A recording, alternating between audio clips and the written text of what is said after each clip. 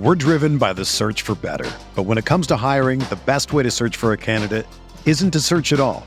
Don't search, match with Indeed. Indeed is your matching and hiring platform with over 350 million global monthly visitors, according to Indeed data, and a matching engine that helps you find quality candidates fast. Ditch the busy work. Use Indeed for scheduling, screening, and messaging so you can connect with candidates faster. Leveraging over 140 million qualifications and preferences every day, Indeed's matching engine is constantly learning from your preferences, so the more you use Indeed, the better it gets. Join more than 3.5 million businesses worldwide that use Indeed to hire great talent fast. And listeners of this show will get a $75 sponsored job credit to get your jobs more visibility at Indeed.com/Blue Wire. Just go to Indeed.com/Blue Wire right now and support our show by saying that you heard about Indeed on this podcast. That's Indeed.com/Blue Wire. Terms and conditions apply. Need to hire? You need Indeed.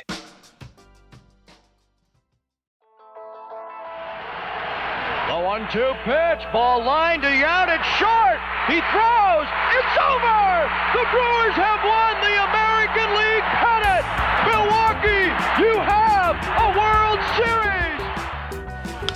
Hit in the air, Yount makes a great catch, and Juan Nieves has thrown the first no-hitter in Milwaukee Brewer history! Swings, and there it is! A base hit in the right center!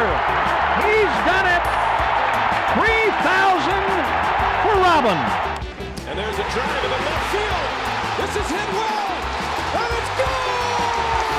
Robin Braun! A two-run home run! The Brewers take the lead! Morgan, a smash up the middle. Base hit to center. Here comes Gomez. Around third. A throw and the Brewers win. The Brewers are moving on a base hit by Nyjer Morgan. Here it is. Yelich sends one to right center and deep. Get up. Get up. Get out of here and gone for Yelich. You're cruising for a bruising with me, Andrew Snyder. Me, Adam McGee. As we talk all things Milwaukee Brewers for the Eurostep Podcast Network and Blue Wire Podcast. Adam, I gotta say, it was a great week to be a Milwaukee Brewers fan. They just took 3 out of 4 games against the Miami Marlins. It's not a mop, Adam, but we will take it, and we will take it, and we will deposit it in the bank as more wins banked. The Colorado Rockies did us a solid. Nicest team in baseball, as I've been saying on Twitter for the last day. Took 2 out of 3 games from the Chicago Cubs. The Brewers now hold 4.5 game lead over those Cubs, 5 in the loss column, 7 game lead over the Cincinnati Reds, who I think split 4 games with the Tigers. Does that sound right? They either split 4 games with the Tigers or they lost 2 out of 3, I think. They at least lost one of them. They lost today, as you hear this. If they lost today, I think then they lost the series. Wow. So we've got that going for us. Good times all around. But before we get into all the fun, Adam, welcome. How are you? I'm doing well. The Cubs, 5 games back in the loss column. The Cubs have 15 games left to play. Also, I was wrong. The Reds won 2 out of 3. Apologies to the Cincinnati Reds. Go ahead. Well, I was also wrong. 5 games back in the loss column with 15 games to play. I don't want to make proclamations that will get people antsy or that I may regret. But we're getting close. We're getting quite close here, Andrew. That is quite a gap for the Cubs to make up.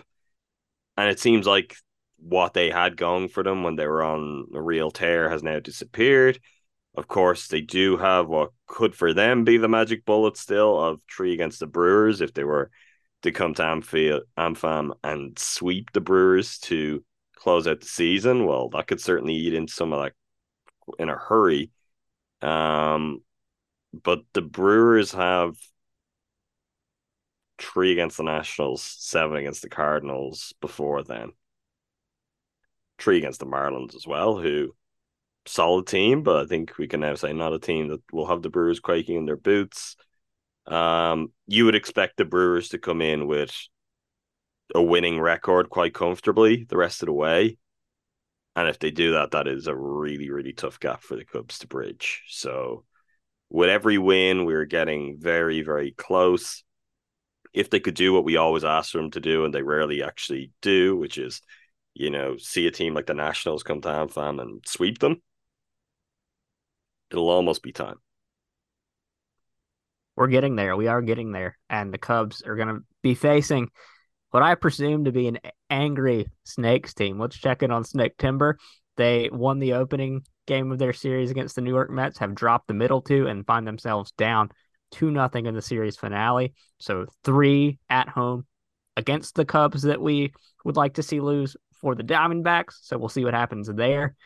Yeah, the Brewers Snakes weren't mentioning only half a game up on the final wildcard spot too.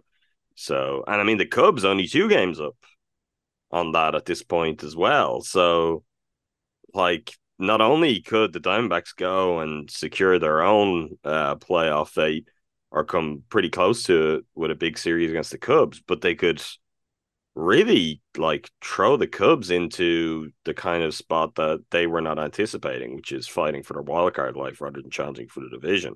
So that is a colossal, really interesting series. Yeah, the NL wildcard race is looking like something that's going to come down to the wire, and a lot of talented teams, but flawed teams competing for those last few spots. I mean, the Marlins, a team we just saw up close and personal for 4 games, they've got a series against the Braves this weekend, who they'll hope are nursing a 2-day hangover as they celebrated clinching the National League East. So, yeah, a lot still to play for. And the key thing for this podcast, you and I and listeners and Brewers fans anywhere, is the Brewers have done well enough through 146 games, is it, to put themselves in the driver's seat. And like you said, the Nationals come to town next, and it's something we've asked a lot of times this year. Stomp on the throat, sweep the leg, do all of the above, go out and just take control. And I think if they sweep the Nats this weekend, like you're saying, we're going to be seeing visions of champagne bottles popping in our future.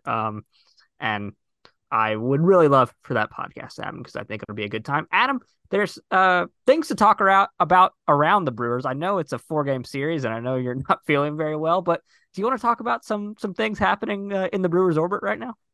Sure. I remembered thinking, oh, we've other stuff to talk about, and I can't remember any of it. So I look forward to you telling me what we've got to talk about and then getting back into it.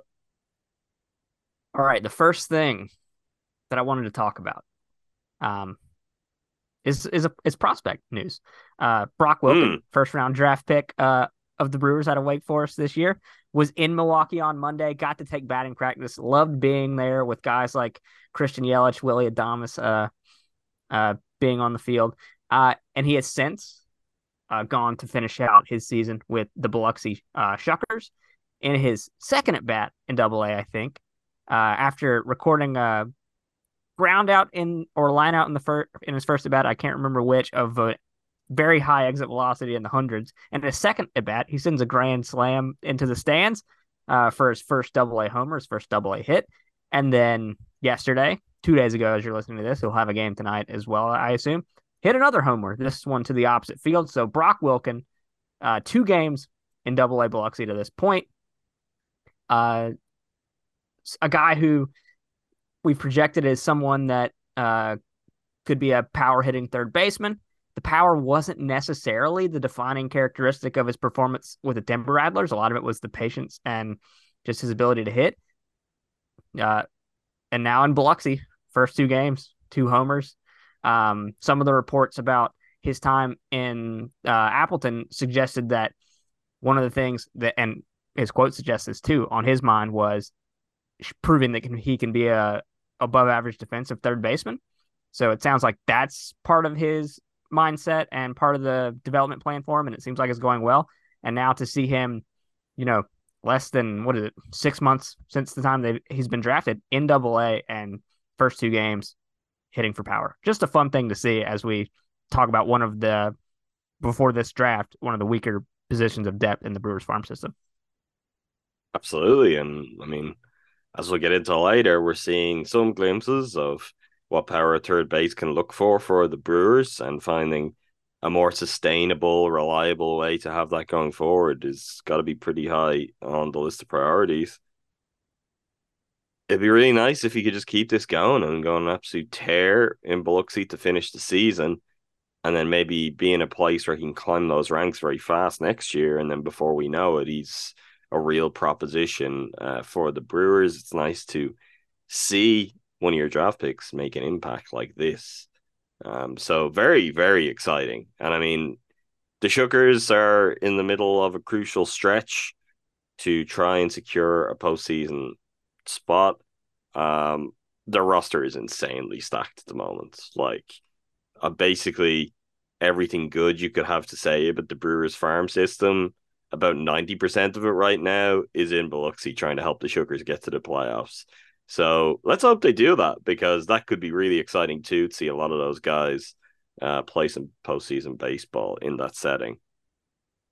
Yeah, I was listening to, I think it was one of the Athletic Baseball Show podcasts, and the guys were talking about developmental things that it might have been Cespedes Family Barbecue. I can't remember. I was listening to some podcast and they were talking about how it may not seem like it's that meaningful, but organizations like when they can get some of their top prospects playing in these playoff-like environments, even though the ultimate goal of a minor league baseball season is to develop players.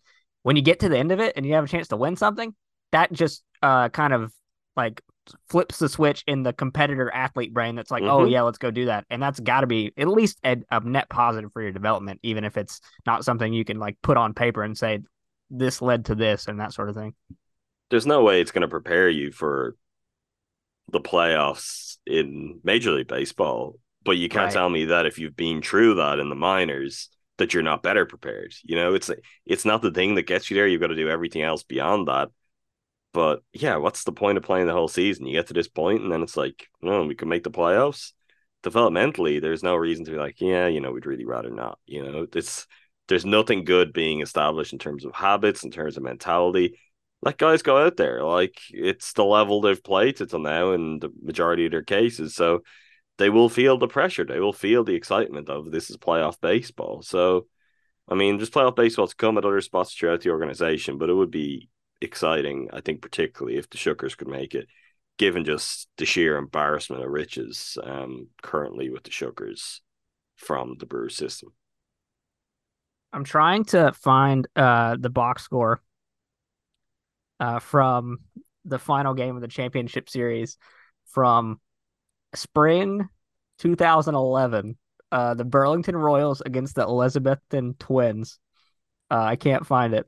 But when I was interning for that team, they any of the interns that stuck around and still worked, the front office was like, all right, we'll take you to this like final game of the series, game 3 or whatever it was, like as a treat or whatever. So we got there, played 18 holes of golf, drank a case of beer, and then showed up as front office members to this ballpark in Elizabethton, Tennessee, I think it is. Might be Virginia or West Virginia. I don't remember. In the Appalachians. And all the like players that we had watched, like not really care about the results of the games in the entire season, were suddenly locked in, and we lost on a walk-off grand slam. And I've never seen a more dejected group of men in my entire life. Another thing I wanted to call out is a guy that I talked about a few weeks ago, having seen and not performing well, is Tyler Black. He is found a hot streak. Obviously, we know that when I go to see Brewers prospects in person, they're immediately jinxed and they don't play well. It happened with Jackson Chorio, so that means it can happen to anyone. But yeah, Tyler Black's been on a bit of a tear recently, hitting very well, and that's nice to see as well. I guess other news around the Brewers is, if you watch this series, you know that Christian Yelich has missed the last 6 games, but Craig Counsell has said that he is expected to be back in the lineup tomorrow against the Washington Nationals. So Yelich obviously had been scuffling of late. We wondered if he needed a break, if there was an injury issue. The back issues flared up, and now it seems like he's back. So it'll be nice to see if he can kind of find some sort of return to form during this playoff push. Sure will. It seems like they've been extra cautious, or at least I hope it is, rather than him needing all of this time off. And the Brewers have played pretty well, so he's been able to take advantage of that and rest up and get to a place hopefully where he's back to his best and ready for the final run of the regular season and into the playoffs. Because there's a lot good going for this team right now, and if you get the best version of Christian Yelich, they could make some noise. But I do think you probably need that. Yep. Two more bits of news before we get to this series. Another guy who played the first game of the series and then started the second game of the series is Mark Canha. Exited that game with what was called left wrist soreness, a thing that he says he's had to deal with in the past. They wondered if he would need a cortisone shot. He did not end up needing that, and it seems like just a day-to-day thing. So good news there. Go ahead. I just thought he did get a cortisone shot. That's what I thought I had seen. Oh, I thought let me check maybe that McCalvy tweet. maybe I misread that, which is entirely possible. It's okay. While I look for that confirmation to see which one of us is right there, I will talk about on the Brewers website there. Released a video today of Mark Canha and his family eating around Milwaukee. So that was nice to see.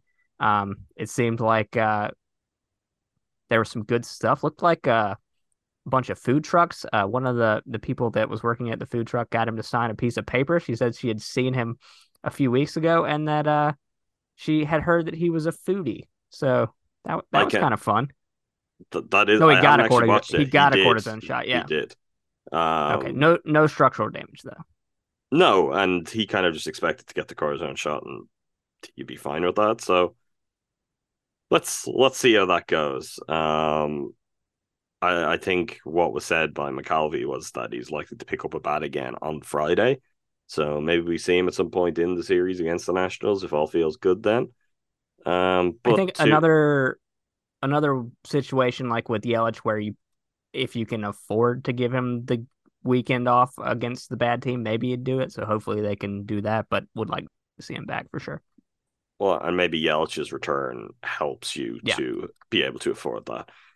Joey Weimer is really struggling right now and having to play. Like, it's not going to cost you. You've got enough good stuff going on. His defense is good. Like, it's fine. But in terms of you want to be firing on all cylinders, Weimer is struggling at the moment, like he has for really a lot of the season. And I just think Yelich back into the outfield to be able to kind of reconfigure things and have Yelly, Frelick, and Tyrone Taylor, that probably buys Mark Canha some time, particularly with, Santana got a day off today. Rowdy Tellez didn't play particularly well, though he did have a sac fly. But they're your options if you want to buy Mark Canha some time, and they're not terrible options. So if Yelly is good to go, I think you can afford to do that for this series. Yeah, and then one thing I forgot to mention doesn't relate to this in the immediate aftermath of everything. But if Weimer continues asked to play and struggles, or Yelich or Canha eventually in the final few weeks of the season needs a brief IL stint, Garrett Mitchell was set to meet with the doctor either today or Friday. I haven't heard an update on that, and he could begin a rehab assignment with Nashville as soon as this weekend. Who knows what he looks like after all of that time out, but I gotta say, if there's any path to seeing Garrett Mitchell wear a Brewers jersey during this stretch run, I would like to see that happen, and I think that's just a variable that we've known was possible but unlikely most of the season. But I gotta say, it would be pretty exciting, even if he's just a late game defensive replacement or on the base pass. It does feel like we're gonna see something there anyway. I'm not advocating for this, but Blake Perkins is on a rehab assignment too. And if there, for some reason Mitchell wasn't able to come back, I wouldn't be surprised if Perkins gets called up for that kind of role. We'd all much rather that was Mitchell, based on his abilities, based on his less erratic base running. I think too, Mitchell as a pinch runner could have some utility in its own right. I know he spoke about wanting to hit and feeling like if he's going to come back, he wants to hit, he wants to run, he wants to do it all. The word was that they felt like he was going to get the all clear and he'd be back to full baseball activities from next week. So if that's the case, maybe Garrett Mitchell's in Nashville and we can look forward to seeing him back in Milwaukee before the season ends, which would be exciting, particularly given how it started. Yeah, Kurt Hogue said the expectation right now is for him to stay with Nashville till their season ends on the 24th. So that's 10 days from today. And then, I mean, imagine Garrett Mitchell on third base in a tie game in the ninth. All the Brewers need is a sac fly to clinch the division. We'd love to see that. I mean, and not to get ahead of ourselves like too much, but it is, with the way things are shaping up, it's not impossible the Brewers could have the division clinched by around that time. Like that's into your penultimate series. You've got the Cardinals. If the Brewers go out and they put their foot down, they take care of business in a way that we always ask them to, it's in play that you could have a run into the season where you could be working someone like Garrett Mitchell back. If there's an extra motivation to try and do that, well, there you go. That's it. It's to add another tool to the mix come playoff time. So who knows, Andrew? Maybe there'll be some free hit opportunities. It doesn't even have to be, here you go, Garrett Mitchell. This is a massive stakes moment immediately. Go deliver a playoff spot for us. That's a really good point. Even some lower stakes, getting other guys some days off, kind of playing time for Mitchell wouldn't be nothing in terms of just seeing him get back from injury. The last thing, Adam, I promise, the last thing is the worst kept secret in baseball. David Stearns has been hired by the Mets. Has been hired by the Mets as their president of baseball operations. Yeah, Steve Cohen has definitely had David Stearns' name at the top of a whiteboard in the offices of Citi Field for the last year plus, and now he's going there, and he built this current era of Brewers baseball. Now it's in the hands of Matt Arnold, and I think I don't think Brewers fans should feel any type of way. It's just kind of a natural progression of a guy's career, and there we go.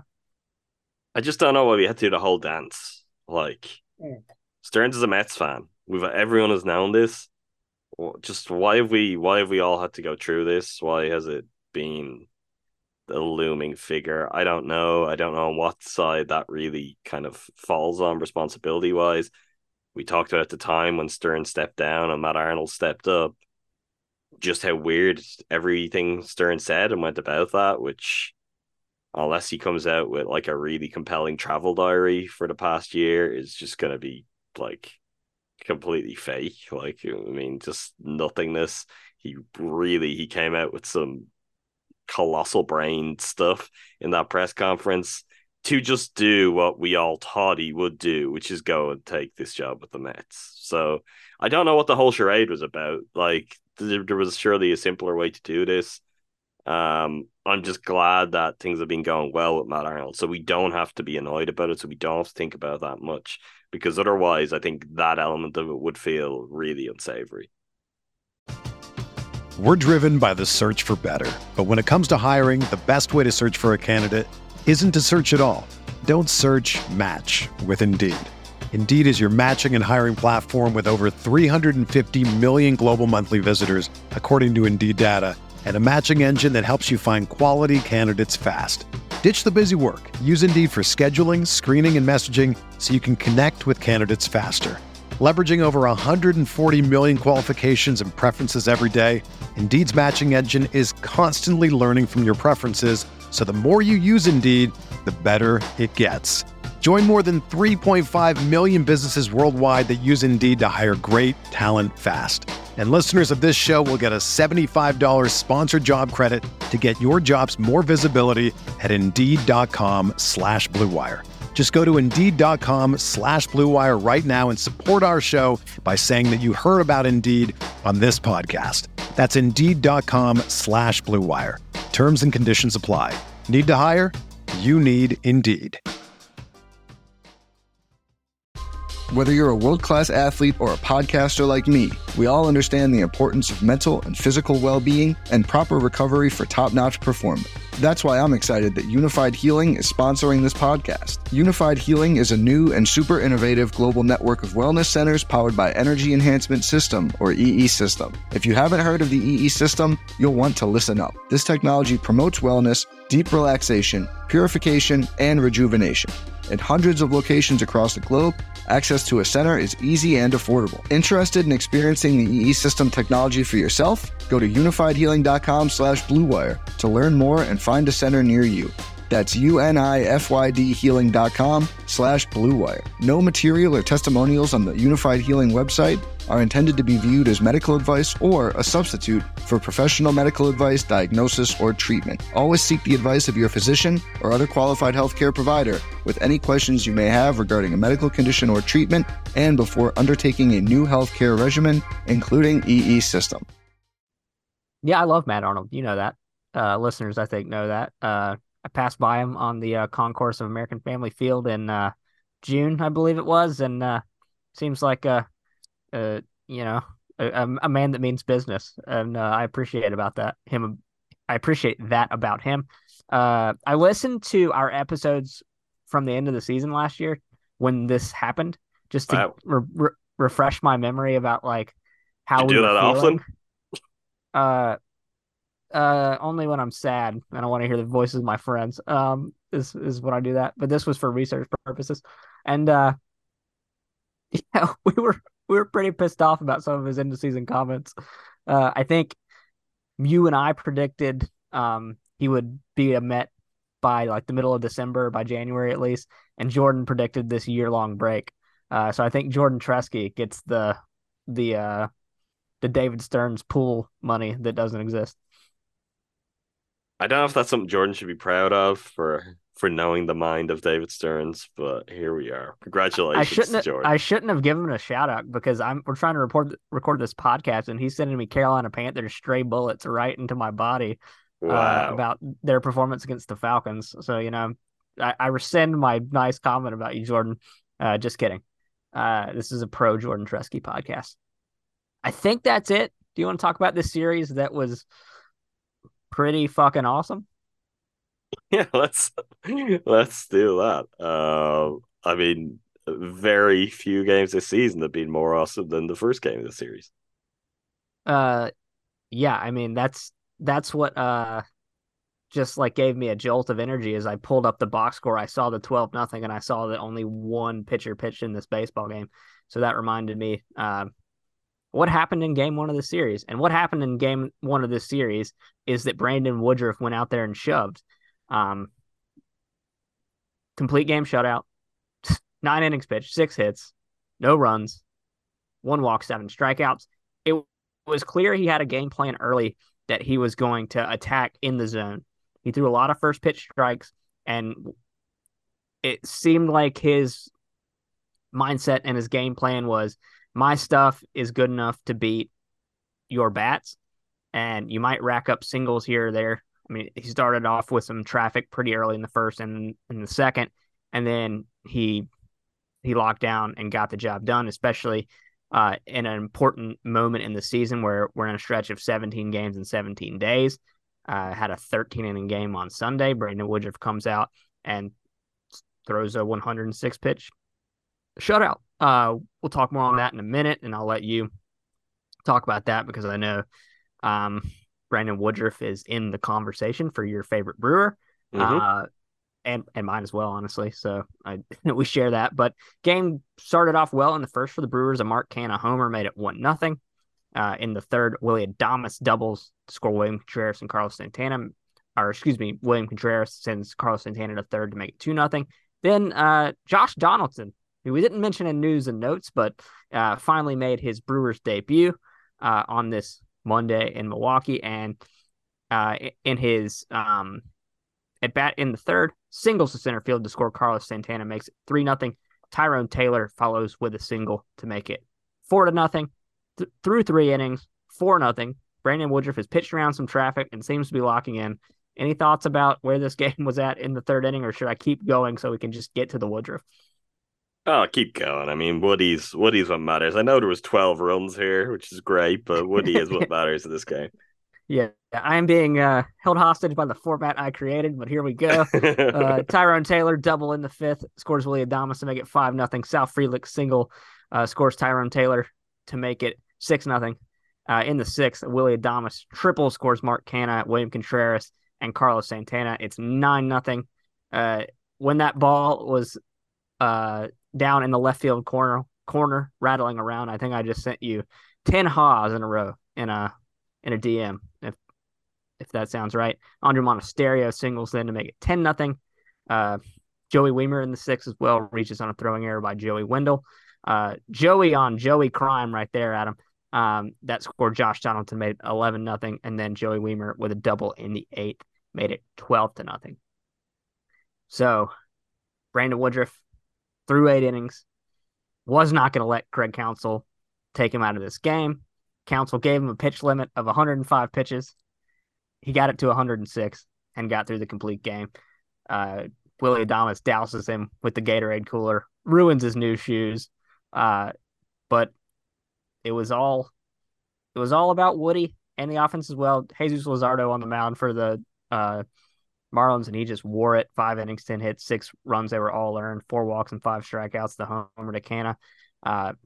The guy that relieved him, I believe his name was Daniel Castano. He has since, I think, been released or designated for assignment or sit down, whatever. He was whatever immediately DFA'd. Yeah, he got the Matt Bush get out of town assignment, and then position player catcher Jacob Stallings, son of problematic basketball coach Kevin Stallings, pitched in that bottom of the 8th inning. Didn't know that. Didn't know about that. Yeah, played at the University of North Carolina. So, it makes sense that his dad would be an asshole like that. But Brandon Woodruff, Adam, I've talked a lot, and I will let you talk because he's your guy, he's our guy, and he was great. I remember either one or both of us predicting before the season that Brandon Woodruff would win a Cy Young Award this year. I re-listened to that recently as well. We both did. We were in the hotel room together. Oh, okay. Well, that makes sense. So we just seen him shove in Wrigley, right? Yeah. That's 2 days before. We had just gone to the art museum. It was lovely. In pretty brutal conditions at Wrigley too, and that was kind of him setting the stage for season. And he started very well, and then injuries struck. My God, how well has he pitched since coming back? And particularly, it wasn't all necessarily looking like smooth sailing. In his rehab assignments, it's been phenomenal, and to just come and do this at this point in the season, like we've talked about a lot, anytime any pitcher's giving them 7 or 8, it's a big deal. This might be the best timed complete game shutout the Brewers could have had this season. The bullpen really needed days off. We know we're in this stretch where days off are hard to come by.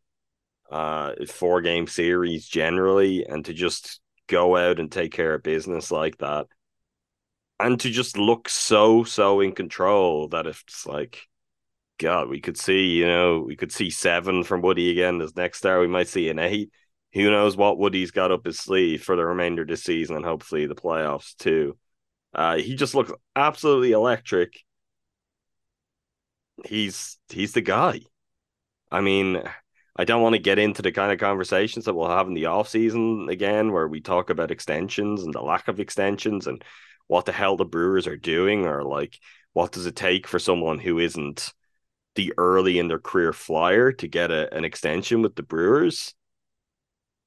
Maybe that's an entirely different thing now, if Mark opens his checkbook, maybe Matt Arnold views that in a different way. Two Stearns, who certainly had a type for his starting pitcher extensions.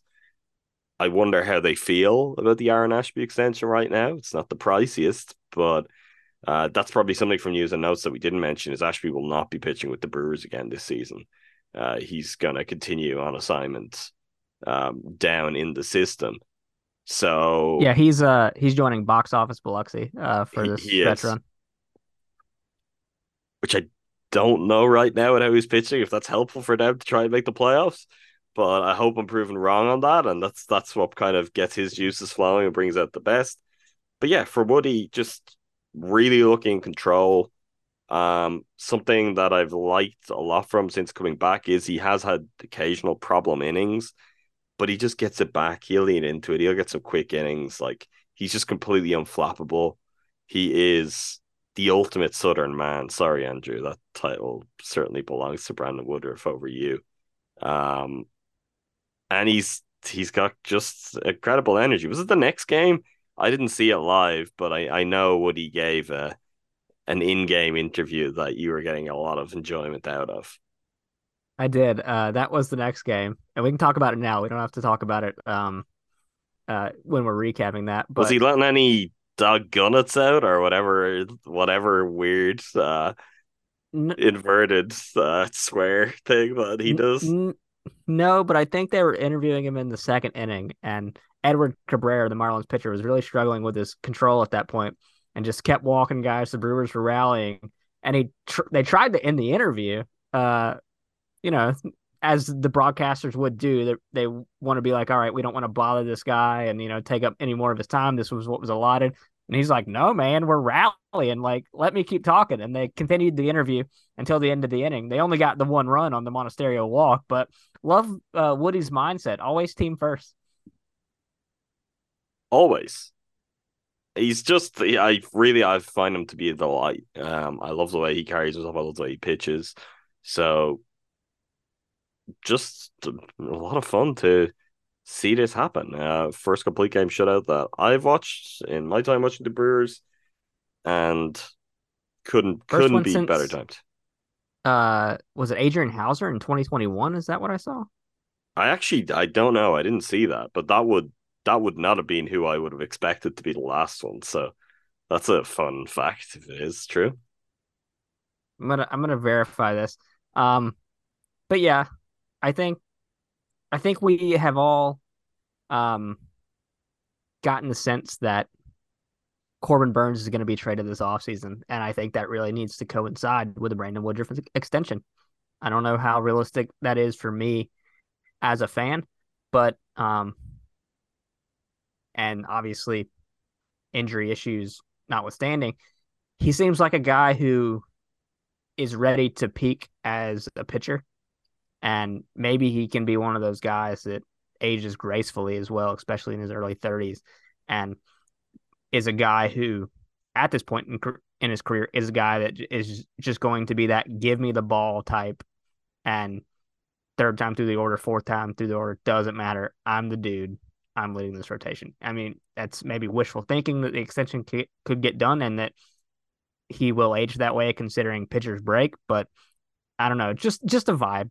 If it's not done, what are they doing? Like, what are we doing here? And I do think if we've all kind of been resigned to the Corbin's gone. If the outcome of all of this is that you had Corbin Burns, you had Brandon Woodruff, and then both of those guys are just going to walk away, you can't afford either of them, or you're choosing not to. I think that's a real just what are we doing here? And I really think that would need to be pressed quite hard and would have to be addressed. You can't just this is a franchise, this is a city that really loves this team, that shows up and shows out in ways that plenty of other franchises don't, that has won a lot of baseball games.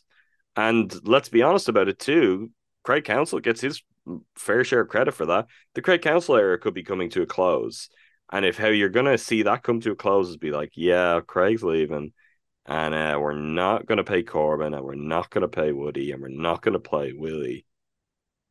What is this? What are they doing? I mean, this should be the opportunity to look at the strength of what's coming with your prospects and say, okay, these are our years to contend. Brewers fans would love to see Corbin Burns and Brandon Woodruff around heading up the rotation for years to come. But like Woody can be, your number one guy. He's more than good enough for that. I think he's earned that shot. And I think if you don't extend one of those two guys even, I don't know what we're doing. I don't know what message you can send out, what kind of false platitudes you can cook up that have any chance of placating the fan base, because it would be bullshit, plain and simple. So that was part of my reaction as you watch this and you're like, yeah, extend the guy. I think there's probably like is his deal going to be a pricey one? Yeah, because he's one of the best starting pitchers in all of baseball. But I think given what his ability is, I think there's probably a pretty good deal to be done with Woody, given on it seems like the kind of guy he is, how he probably feels about Milwaukee, and how he'd feel about the chance of, okay, not only are you sticking around, but you are going to be the guy. You are going to be the face of, pitching with this franchise. So if they don't get that done or they don't start to make meaningful efforts soon, I really don't know what the Brewers are doing generally. Which is not, I don't really want to bring this into the joyous discussion of him pitching a complete game shutout, but it is a reminder of like, this guy is great. You've got really special, like generational type pitchers, the kind that it could be a long time before you see one, let alone have multiple of these caliber of starting pitchers on your roster again. Gotta at least find a way to keep one of them or sell the team because it's not serious otherwise. I had optimism around the extension for Woodruff in particular before his injury, and that optimism has been rejuvenated by him coming back and proving he's fully healthy. So obviously we will get a lot of off-season conversation about this, but for the in-season conversation, it's Brandon Woodruff is an elite starting pitcher in Major League Baseball. He threw a complete game shutout. We really, really, really, really want to watch him throw in a playoff game this year because that would be electric. Moving on to game 2 of the series. Just on that, sorry, but Woody keeps talking up himself how the bigger the game, the more he enjoys it and he feels the better he pitches. And just he loves the stakes of that. And he talked with Sophia in his post-game interview about how, he felt nervous out there in the ninth. It was something he'd never done before, but that's the kind of excitement that gets him going. That's the kind of excitement he pitches for. There's no one on this roster that I have more confidence in them going and delivering in the playoffs than Brandon Woodruff. Like, lock it in right now. I'll wear this if that comes back to bite me, but I really don't think it will because I just think Woody is that guy. And when he talks about loving the pressure, he kind of has a track record to back it up. Yeah, this is a good go down on your sword moment. Like if I lose betting on a guy like Woody, I'm fine losing that way because I want to make the bet on that guy. Next game of the series, honestly, the last 3 games, Adam, the Brewers fans have, and that includes you, or you and me, I'm talking to myself when I say this. We have just been spoiled with dynamite starting pitching. We have Corbin's 8 no-hit innings in New York that obviously ended in a less than stellar way. And then we have Brandon Woodruff complete game shutout. And now we have Freddie Peralta, who had a great outing of his own. And Peralta maybe made it seem like the good times would not roll on the first batter in the game, but he bounced back from that and turned in a great outing of his own. Luis Arraez leads off the game with a solo homer to right field. That makes it 1-0. Arraez, not necessarily known as the home run hitter slugger. He's the hit tool guy, but leads off the game by showcasing a little bit of pop. In the bottom of the second, with the bases loaded, Andre Monasterio draws a walk to score Mark Canha. Canha would then exit this game, like we said, with the left wrist soreness, got that cortisone shot, as Adam mentioned earlier, and will pick up a bat today, Friday, as you listen to this. Joey Wiemer replaced Canha. In the fourth, Josh Donaldson, new Brewer, the bringer of rain, brought some rain down on American Family Field by hitting a solo homer to make it 2-1.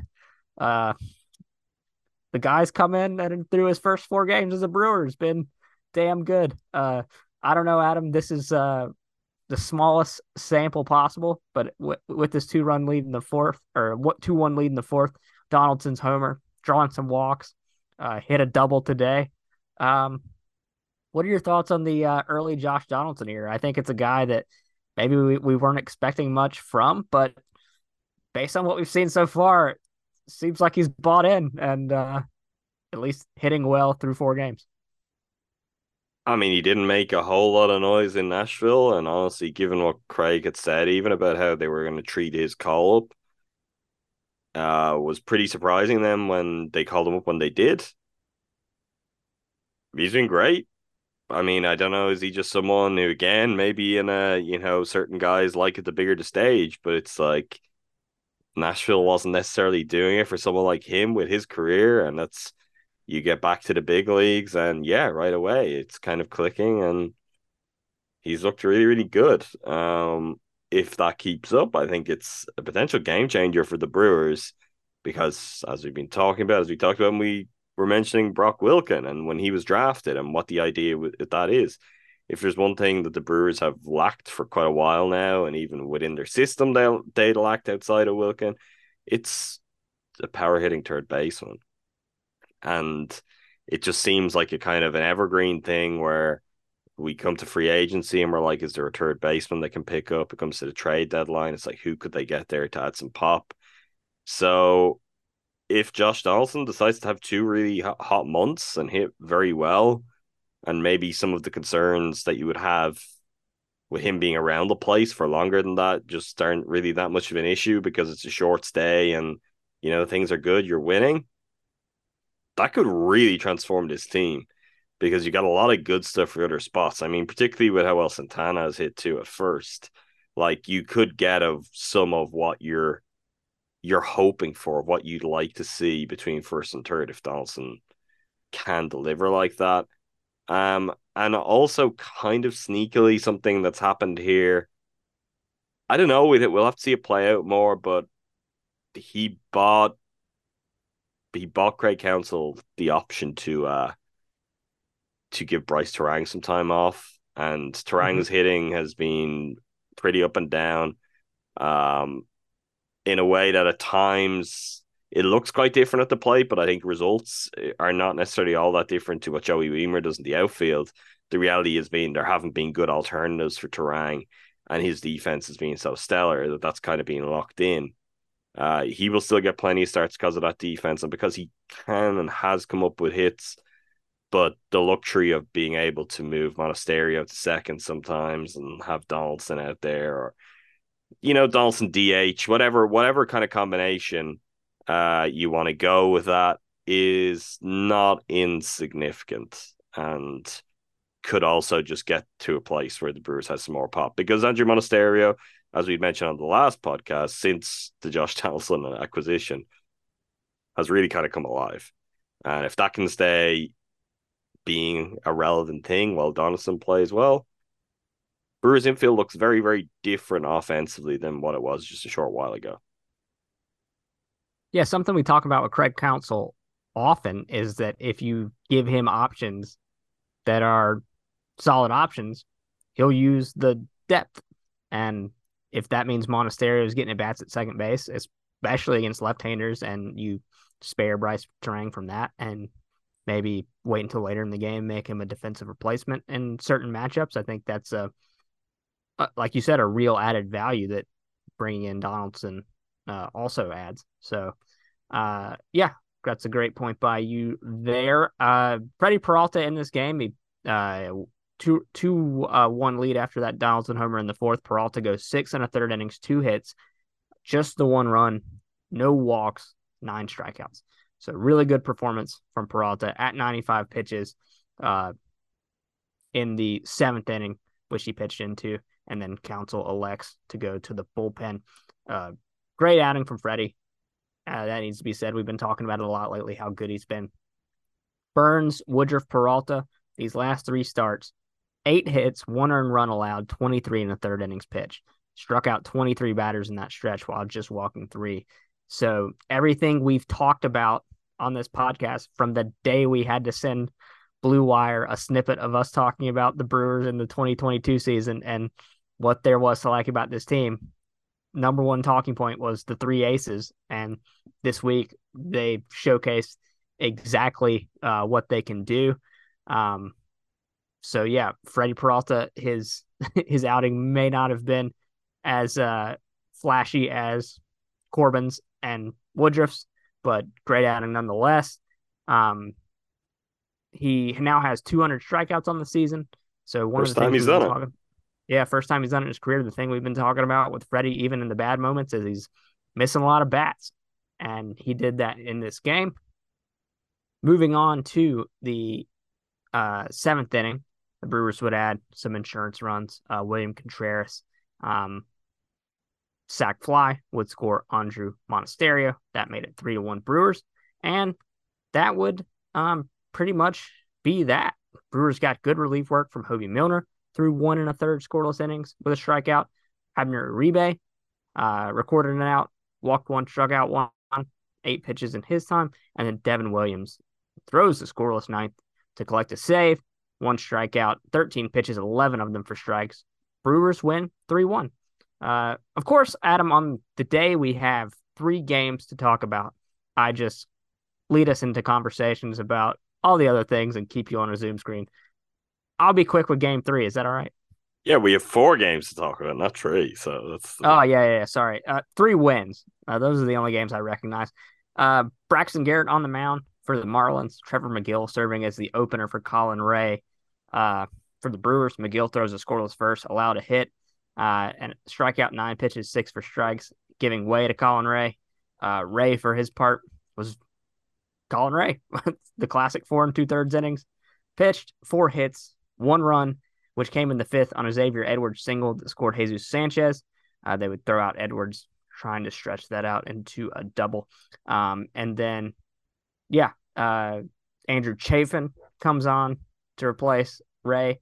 He would get out of his initial bit of damage and then allow a double to De La Cruz, which... Why, Andrew? Why is he still here?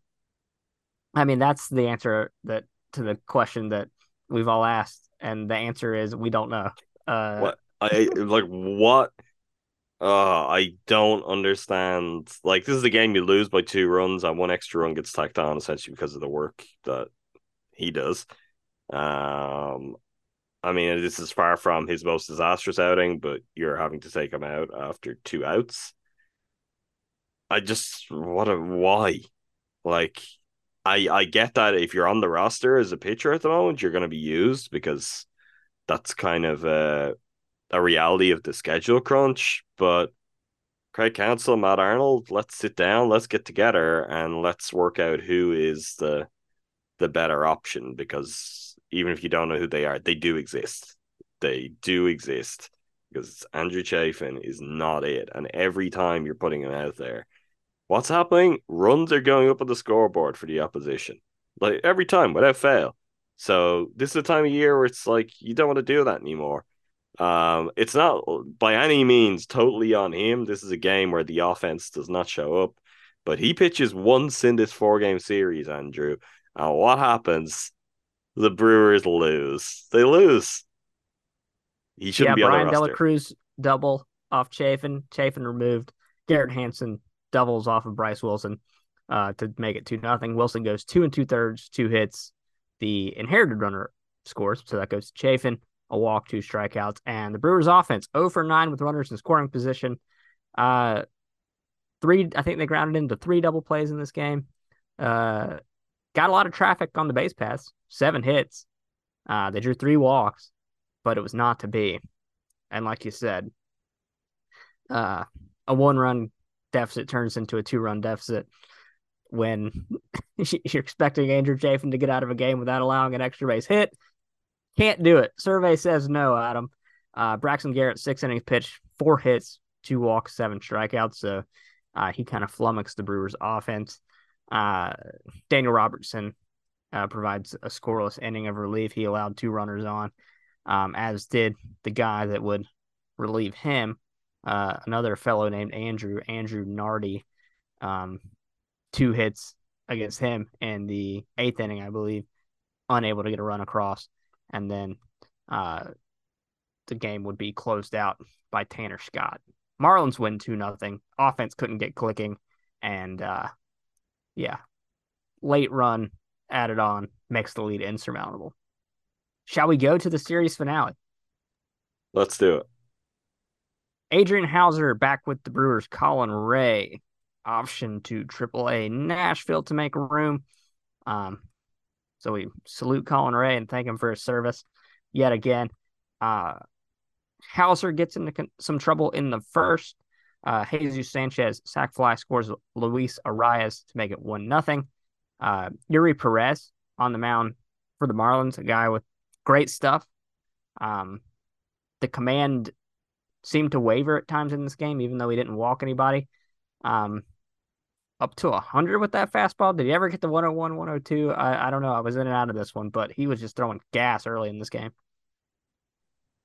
I don't think so. And he was actually taking quite a bit off it as the game went on.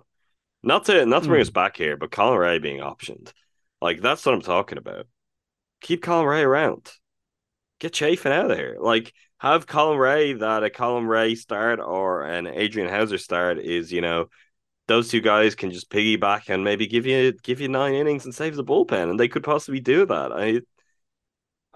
Anyway, sorry, just Andrew Chafin, just back in my brain there. Colin Ray probably deserves at this point to be around, and I mean that in terms of his ability, but also kind of what he's done for the Brewers all season. I don't think it would be, the worst thing for the Brewers or all that unfair to him for him to be on the roster for the business end of the season and into the playoffs, because he's done a lot of good for them. He's really fought through a lot of tough spells injury wise. And to me, he is an example of someone who goes out there and he doesn't let you down generally. He goes out and does his job, which is kind of the opposite of what they've been getting with Chafin. So I know that's not a like for like, but he's kind of a 4 2/3 guy. Hauser's kind of a 4 2/3 guy. Hey, look, what does that make up to? That even gets you one extra out. So I don't know why something like that wouldn't have been considered as a route to keep him around. But maybe he resurfaces and it's just, let's keep the arms fresh at the moment. And by the time he'd be ready to pitch meaningful innings again, we see him back. I wouldn't hold my breath on that, but just, yeah, I just, that's the kind of thing that, again, when it gets to Chafin, you're like, is this smart? Is this all that useful? There are better options. There are better ways you can kind of game this out if you're the Brewers. Even Miley sometimes is a 4 2/3, 5 innings pitch guy. So if you've got two Bryce Wilson types that can give you long relief, I mean, you're preaching to the choir on Chafin, but I won't slander the man anymore. I'm not slandering him. Go out there and give us scoreless innings, like in any kind of consequence. And I'll praise him like I did a couple of weeks ago when he did it before he just blew up again. It's like if you can go and do that, that's fine. It's like these games are too important. It's like it's not joke time now. There's no upside. He's not a prospect. Like, if you're just going out there and dying on your shield, let's just toss him aside and move on. Like, there is no long term. Oh well, we're gonna persevere because of what? He looks pretty cooked. I don't doubt that he will probably be a good reliever in the big leagues next season. Maybe, Andrew, maybe even with the Brewers. Who knows? I hope not. But someone is going to. We said it. The Brewers obviously looked at him and went, yeah, he could be fixed. It's not an in-season fix. And it's not going to work itself out now. And the more you just put him out there and you give any time, any opportunity, it's like even the game, so you might be like, oh, we're losing or this game is lost. There'd be one where you go out there and he gives up 3 runs and then you score 5 in the next one. And you're like, oh, wouldn't it be great if we didn't just give up those 3 runs and punting on this game? Like, the Brewers don't have other pitchers like this in the mix right now. Everyone else, you're like, okay, if they go out and they have a bad outing, that's tough. They had a bad outing, but we're not just like, oh, well, this is a instantly, possibility for disaster. So let's eliminate that guy too. Is it possible he's a sleeper agent? Didn't he break out as a Cub? This is a joke. That would be complicated too, because he's just come from the Snakes, and the Snakes have been tanking the Cubs. So, as much as I'd love to go with that joke, I mean, there's too many layers to unless he's like a triple agent, unless he's playing all sides of this race. A lot to unpack there. In the 4th, Rowdy Tellez sacrifice fly to center field, scoring William Contreras. I made it 1-1. Adrian Hauser exits this game after 5. after the tying sac fly in the top of the fifth.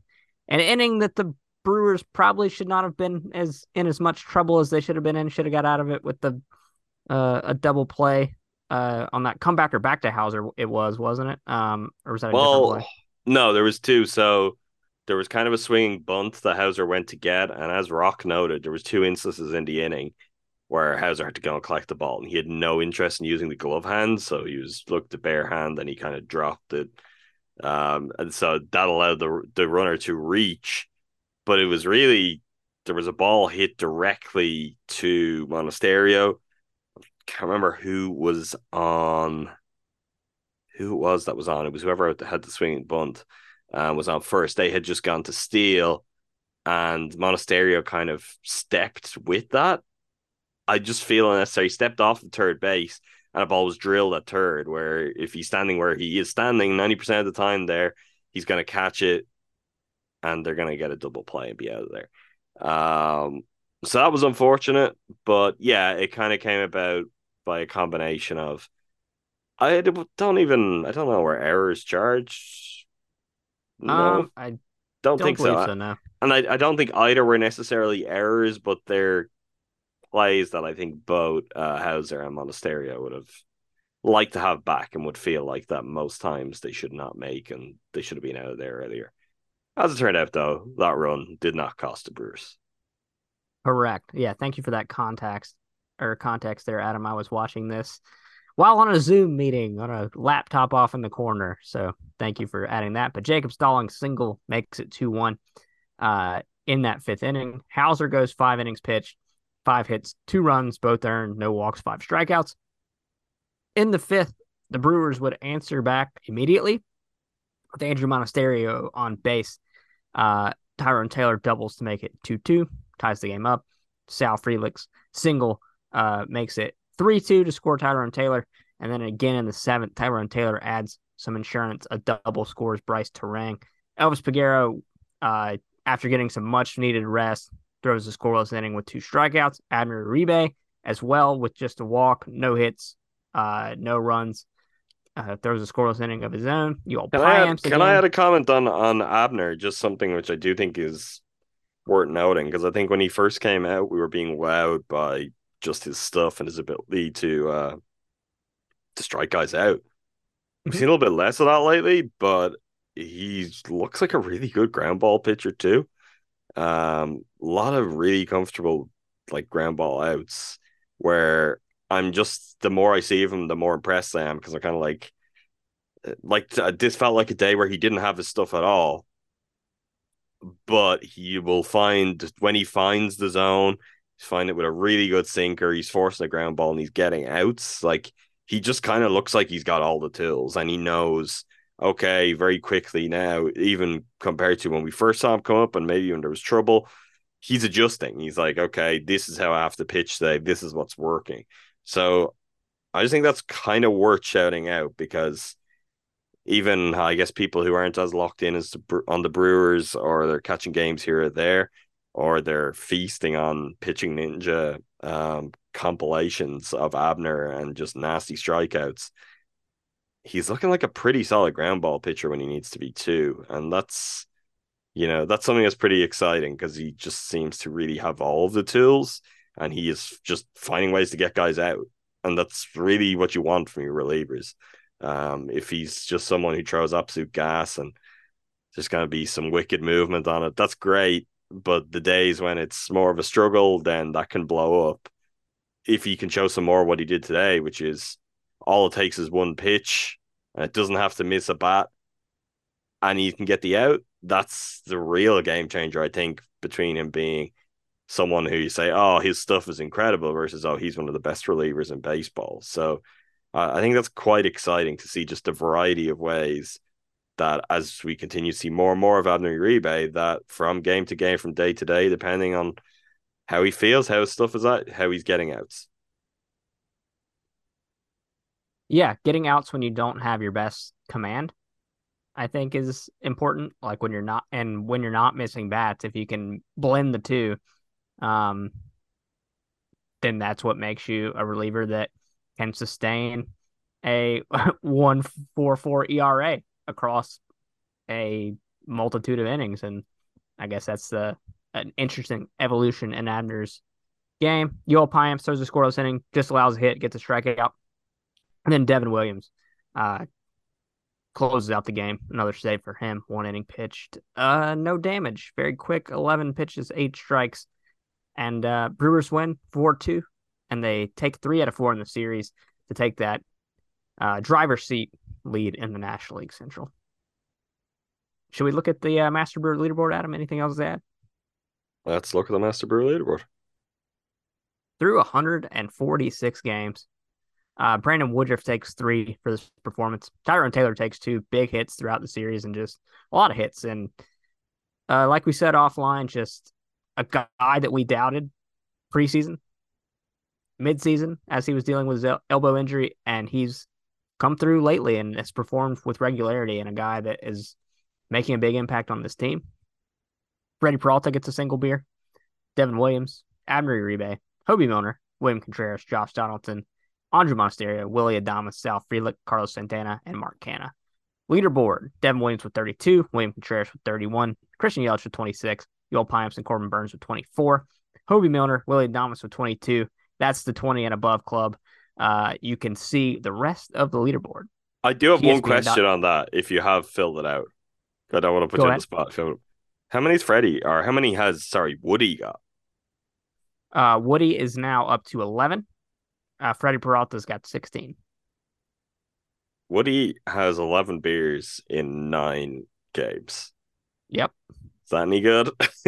I think it's good. worth noting, just because if not for that injury, he might be a kind of runaway leader here.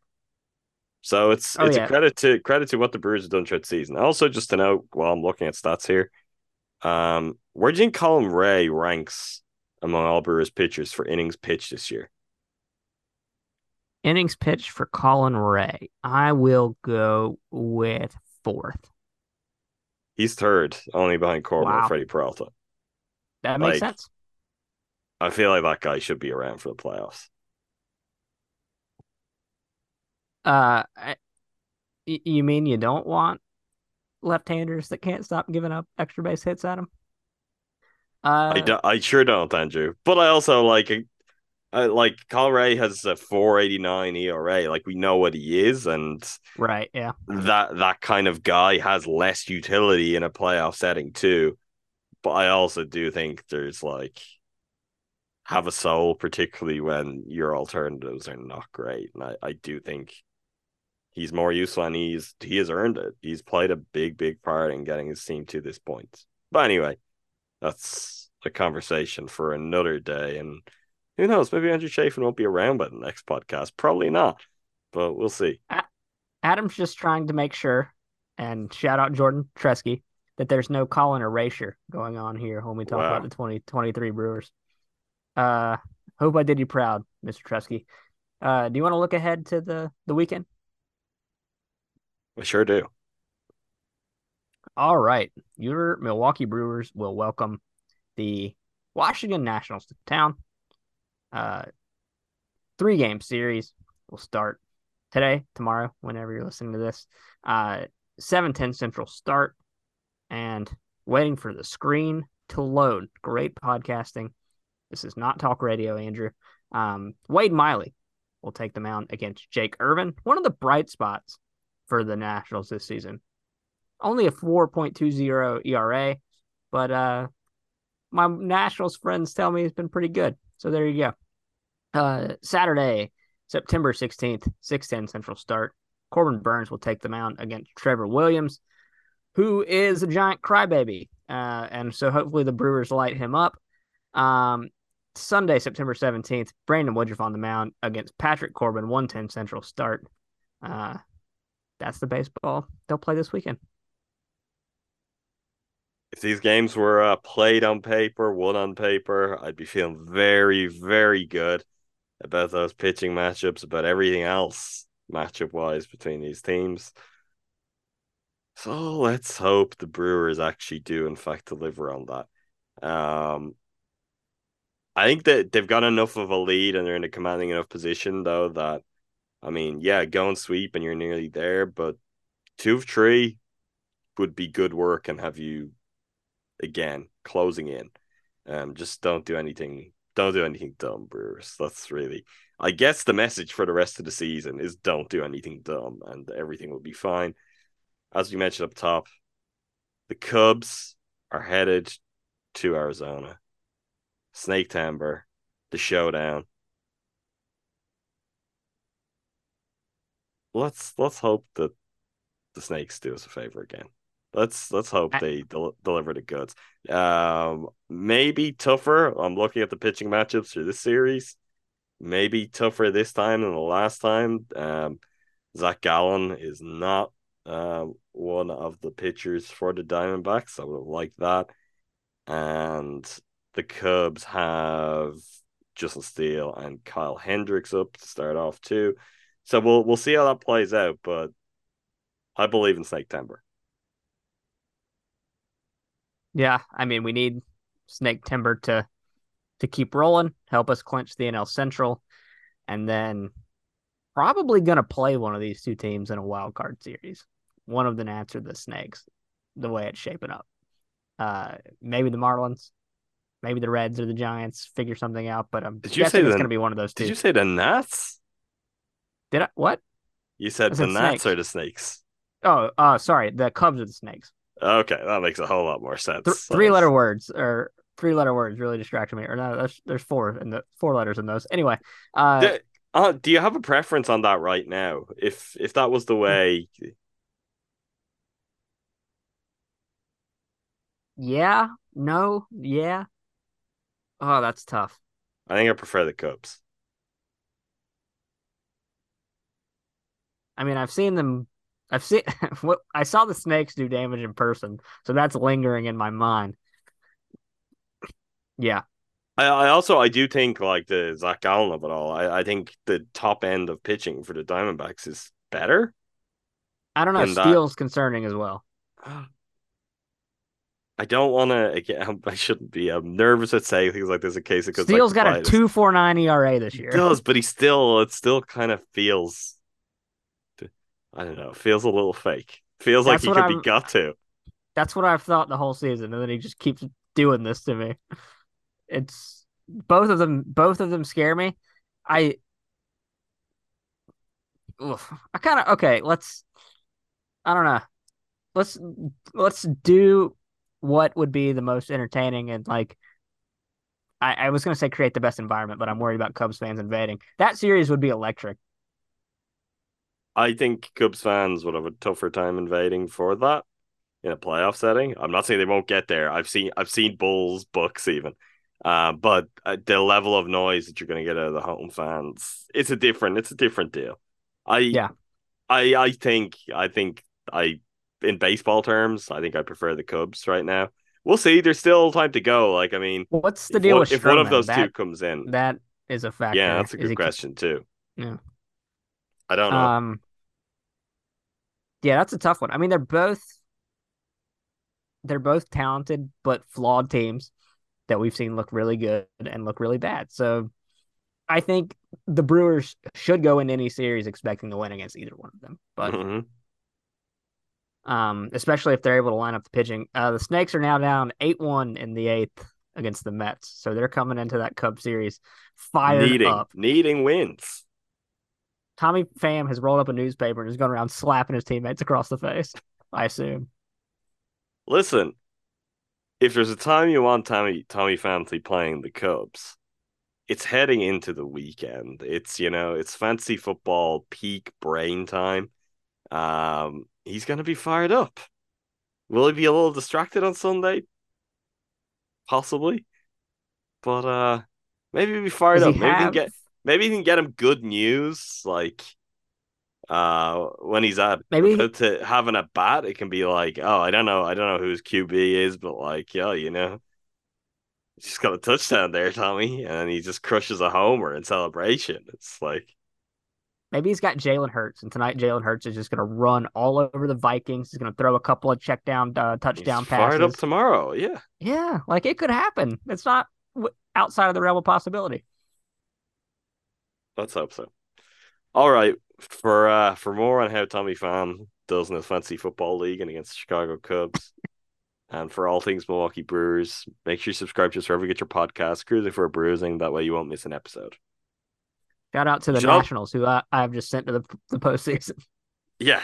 I know you do have Nationals friends as you dropped in there. And I like them more than I like my Braves friend. fans. So yeah. There you go. So you're trying to send them maybe in the Braves' place to the postseason. I mean, even from a Brewers perspective, I would just appreciate the Nats taking the Braves' place. We don't live in that world, though. You should also check out the rest of the GSPN shows. Eurostep Podcast Network, the main feed, home to all things Milwaukee Bucks. Up there